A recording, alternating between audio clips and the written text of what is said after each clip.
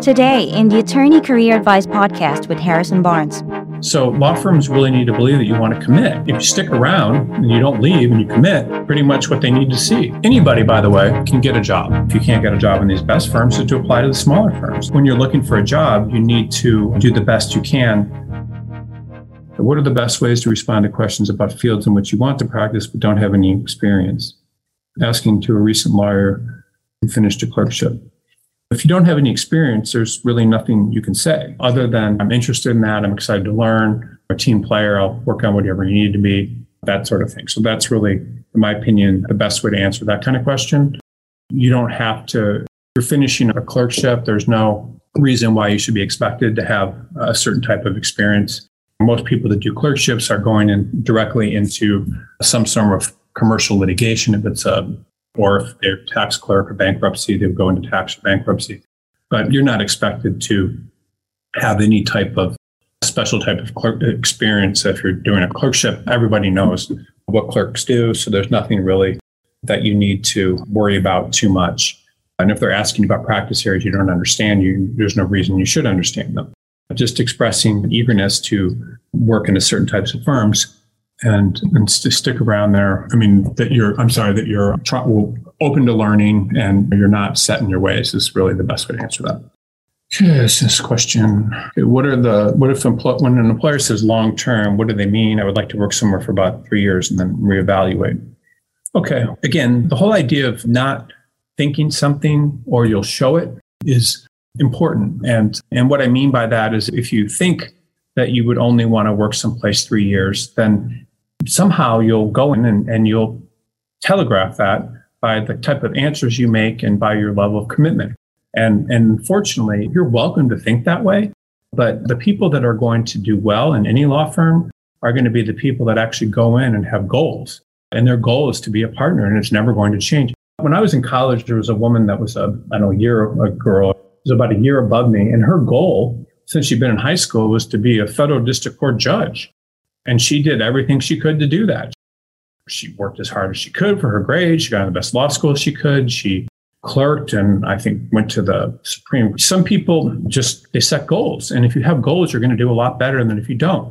And so long-term means if you're an employer, you're going to want to hire someone that's likely to stick around, because if you hire people that aren't going to stick around, you're going to have to hire new people. It's going to be an inconvenience to your clients. You're going to have to, there's just a lot of problems and things that this will cause. And they'll have to train someone else. It could lower the morale of the firm when you leave or your practice group. So law firms really need to believe that you want to commit. And it's true.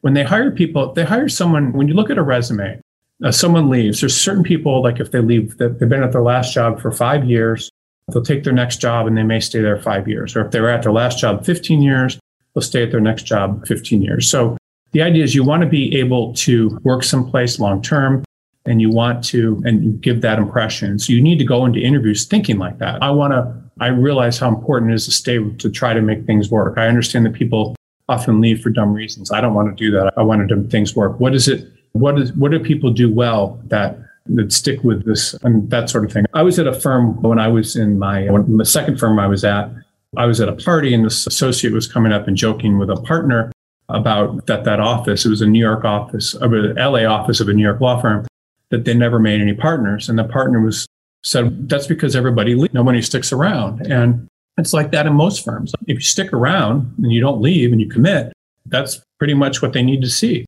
It's often a lot more at different firms, but that's what's important. So you need to come in with that kind of attitude.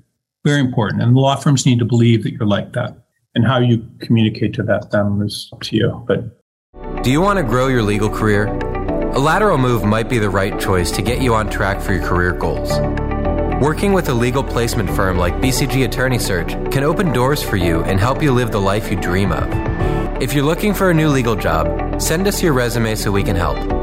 Visit www.bcgsearch.com and click on Submit Resume to be paired with one of our legal placement professionals who will work tirelessly on your behalf to get you your dream legal job. Submit your resume to www.bcgsearch.com to get started today. For an educated lawyer with 20 years of experience, passed the bar exam, and relocated to the U.S., okay? I've done many litigations in the past and like to apply to a litigation associate with a law firm. Does it make sense to even trying given my associate? Yes, of course it makes sense. So anybody, by the way, can get a job. Anyone can. It's just what type of jobs are you trying to get? So you have, again, your 5 firms, 4 firms, 3 firms, 2 firms, 1 firms. In terms of leverage, these firms can hire anyone they want, because they pay high salaries. And this is the mistake that foreign attorneys make when they come over to the US. Same here, not so much, but still selective. But when you start talking about your more consumer-facing firms, not a lot of money most times, all these firms do litigation, but no one applies to them. I don't know why. You don't even need to apply to some of these firms you can just apply to them. So if you're a foreign, this is what I would love to give a class on how foreign attorneys job in the US if they take the bar exam and pass.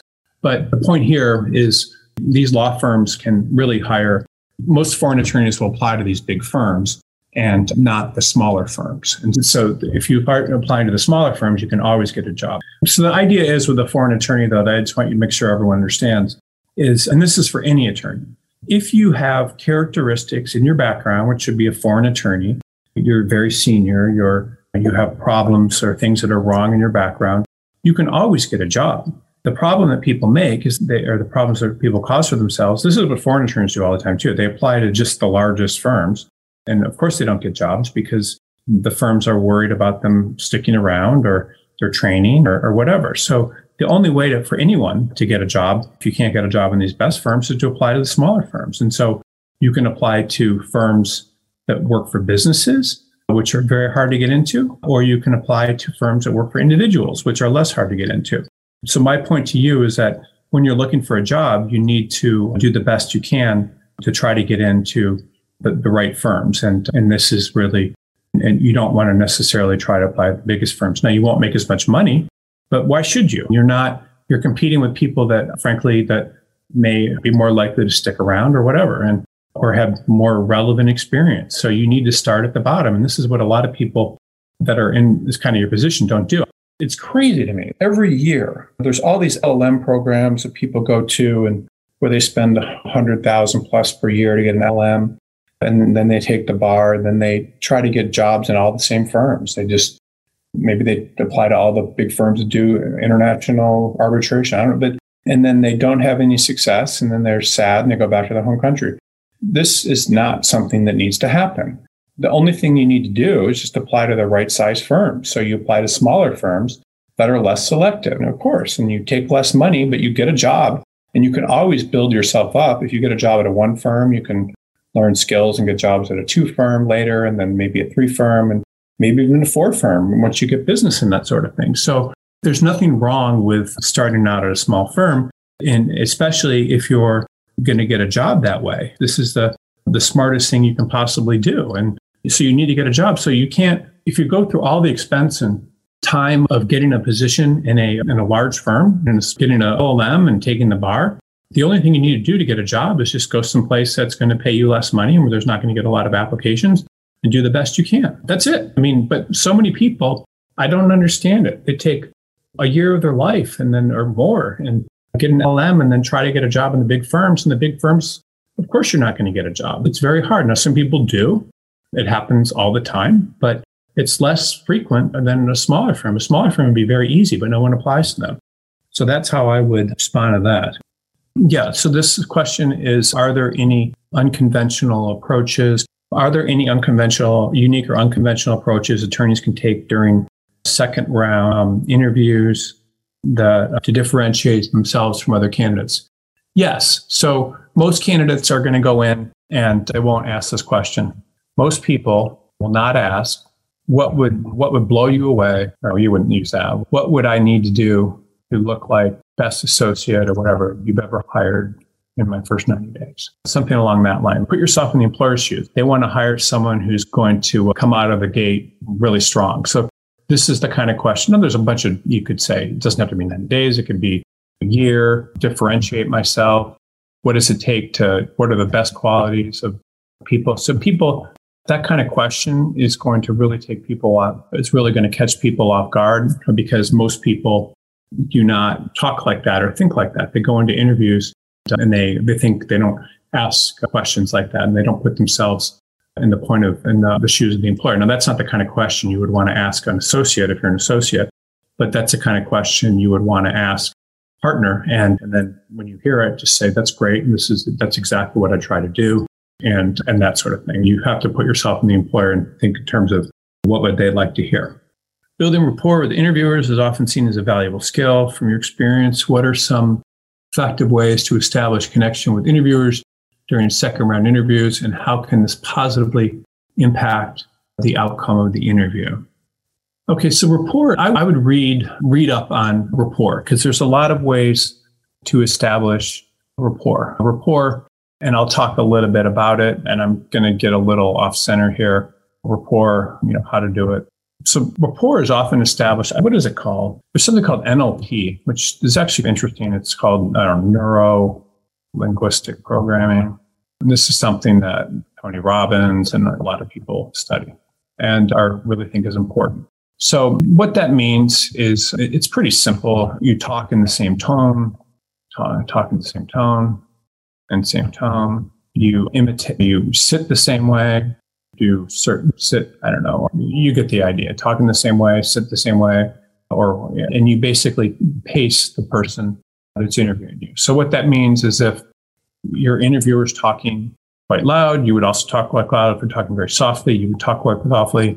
If they're sitting in their chair like this, you might sit the same way. Or if they're sitting, this is one of the ways that people are taught to build rapport. You can read about this. That's certainly one way to build rapport. It's actually very effective once you learn it, and pretty interesting. And it actually works.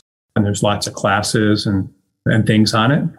And so it's something that you can get good at if you learn about it. So that's NLP. But then how do you establish rapport? You try to figure out what the person's interested in or what they like, and you talk to them about those sorts of things. And that would be, you show an interest in the topics they seem interested in. You talk along the lines that they're interested in. There's so much about rapport that I could get into, but there's people that are visual, there's people that are auditory. This is kind of going off the deep end here, but I'll just do a little bit of this. Auditory, and then there's people that are kinesthetic, but there's people that are auditory and kinesthetic. And essentially what that means is if someone who's visual will say things like, do you see what I mean? How does that look?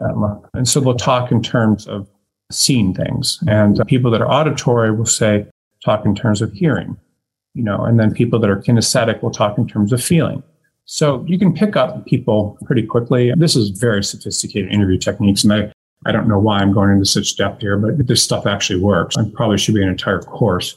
But the idea is that when you're talking to someone, you'll always be able to tell very quickly. You want to match their tone of voice. You want to pace them if they move in their chair. People get very good at this. I'm not going to instruct you on how to do all this right now because it's just a lot, but these are the basics. And then, so you do that in terms of the way they're sitting and pacing, but you also have to learn how to talk to people. So if people are saying, I hear what you're saying, that means they're auditory. If they're saying, I can feel what you mean, this felt bad, this felt good, that's kinesthetic. So you can usually pick up when people are doing that.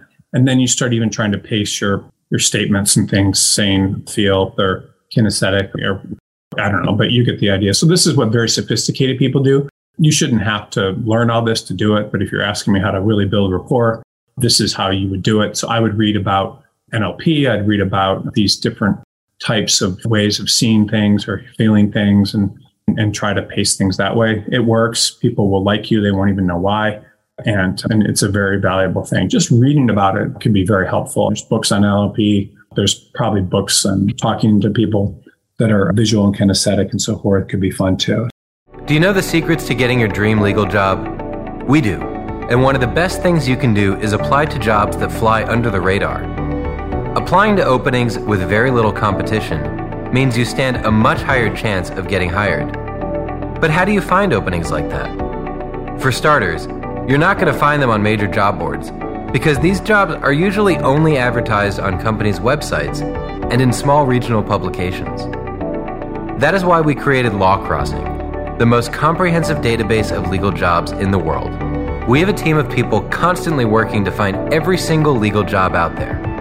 Unlike other job boards, which only list jobs that companies pay to post, we include every legal job we can find in order to maximize your chances of finding a job.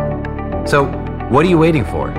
Head over to www.lawcrossing.com to find your dream legal job today. Okay, this question about networking. Okay, I'm actually doing a course right now for law students. And in that course, we talk about a lot about networking. And networking, by the way, is incredibly important. This question is networking and building relationships are often crucial in the legal profession. How can attorneys leverage their network and connections during second round interviews to demonstrate their potential value to the firm or organization? So you need to be careful with networks during interviews. So you don't want to be seen as someone that's trying to get a job just based on their network, or based on using the network and dropping names and that sort of thing. You need to be very careful with that. The reason why is because people will do things all the time. People will apply to a firm through a friend. But many times that friend is someone that could be on the way out, it's not liked, or you don't know. And so you have to be very careful with that. Many times it's not to say that it's always the case, because it's not. And then you're also asking your networking connections during second round interviews. And that may mean if you're trying to give the impression that you know someone and you can bring in business or something, you're welcome to do that. But most law firms, unless there's actual business there, aren't going to pay a lot of attention to it. But I did want to just bring up one thing about networking, and this is very important. The ABA, I think it's the ABA, has done a study, and I don't know if it's true or not, but it says something like 80% of all legal jobs are gotten through networking. Now, is that true or not? I believe it probably is. I don't know if it's entry-level jobs. I don't think it applies to that. I don't know that it applies to all law firm jobs, but that's a pretty major thing. So if you have a really good network, you can certainly put that in and use that to get a position. Very helpful, and something that you should be aware of, that a really good network can help you get a position, something that's extremely important, obviously. And the better your network, the more likely it is for you to be able to get a job through that network. Developing a network and building relationships on an ongoing basis is very important. Why do networks work for getting jobs? The reason they work is because no one trusts each other. And so if people trust you and they have a reason to trust you, right when you're walking in the door, they're much more comfortable with you. And it works. I had this experience years ago. I was part of this organization called TED. And back then there were only 1,000 members. But they opened this kind of second TED 2 up where they had another 500 members or something. But you didn't get to go to the real, maybe it was 1,000, I don't remember. You didn't go to the real TED event. You had to go to something where it was like simulcast, or I don't know. But so the networking opportunities weren't as good. But I was disappointed in myself for not getting in the main one, because I had a lot of success at that point as companies around Inc. 500 a couple of times and done a lot of things. I don't remember what it was, but it felt like I should be part of this thing. And I met someone, and I don't know where I met her at some TED event, but it wasn't the main TED event. And she was from the main organization, and I spent a day with her or something. It wasn't romantic, and they were just talking to her. And she said, well, the only people that get into the real TED are, you have to know people and you have to get recommended by them, and because they only admit people that they trust and all that. And that's how a lot of organizations work. At our recruiting firm, at one point in time, I looked at, and all the people that were working there were people that had been, recommended by the recruiters, by other recruiters, and brought in that way, because it was much easier to trust them. And so this is just how things work a lot of times. Things function based on networks. And so networks are very important, and it's a skill you should learn. It's not something that you can necessarily take advantage of a second round interview or something, but the better network you build, the better off you're going to be. And you really need to take that quite seriously. It's very important. A lot of people's regrets are often in their careers, or that they didn't build better networks when they're younger. These networks can really make a huge difference in how successful you are in the long run if you have a much better network. That is a good question. So can you provide some challenging questions that attorneys might encounter during second round interviews? and how should one approach answering them? It's a good question. I think the most challenging questions are things that are related to the things you're not supposed to touch, which are sex, religion, politics, what else? Marriage, I don't know, anything related to that. Anything that kind of is about those things is usually very challenging. And even to my astonishment, even with everything that's going on in society and how people still ask these kind of questions, and it can make people very uncomfortable when these kind of things happen and not good. What are some examples of that? Someone may have a Catholic or a Mormon school on their resume, and you start talking about Catholicism or with a person and tell them you're of that religion or whatever, and maybe they're on the outs of that religion and don't like it or have had horrible experiences with it. And you just don't know. And maybe someone that you're interviewing worked for a well-known Democratic or Republican political person. They're no longer that thing. All these sorts of questions, you have to be very careful about taking sides. Taking sides would be, what are some debates in society? They're about things like use of pronouns, just don't get involved. You have to just back off and try to not take any form of position. Because if you take a position, the person may like you, but you don't know. And maybe they'll tell someone else that has another position that won't like you. So you just need to take all of this stuff is to be very careful, and you need to avoid taking sides. And some people are very good at this, but you shouldn't smile if someone brings something up like this, or you shouldn't. Oh, race. I'm sorry. I forgot about race. Race is a big one. Taking sides on race or anything that could be divisive in society. Those same things are divisive in every employer. So you need to be very careful with that. Okay, this is just, I'm answering this question because it's from last week. And I didn't get to it last week. So I usually will answer the next week if I don't get to a question. This said, do you think a dual degree JD MBA will be advantageous when changing fields and demanding more money? Yes, I think if you want to be a corporate attorney, and law firms love people that go get MBAs, it's one of the exceptions where you can leave the practice alone, come back.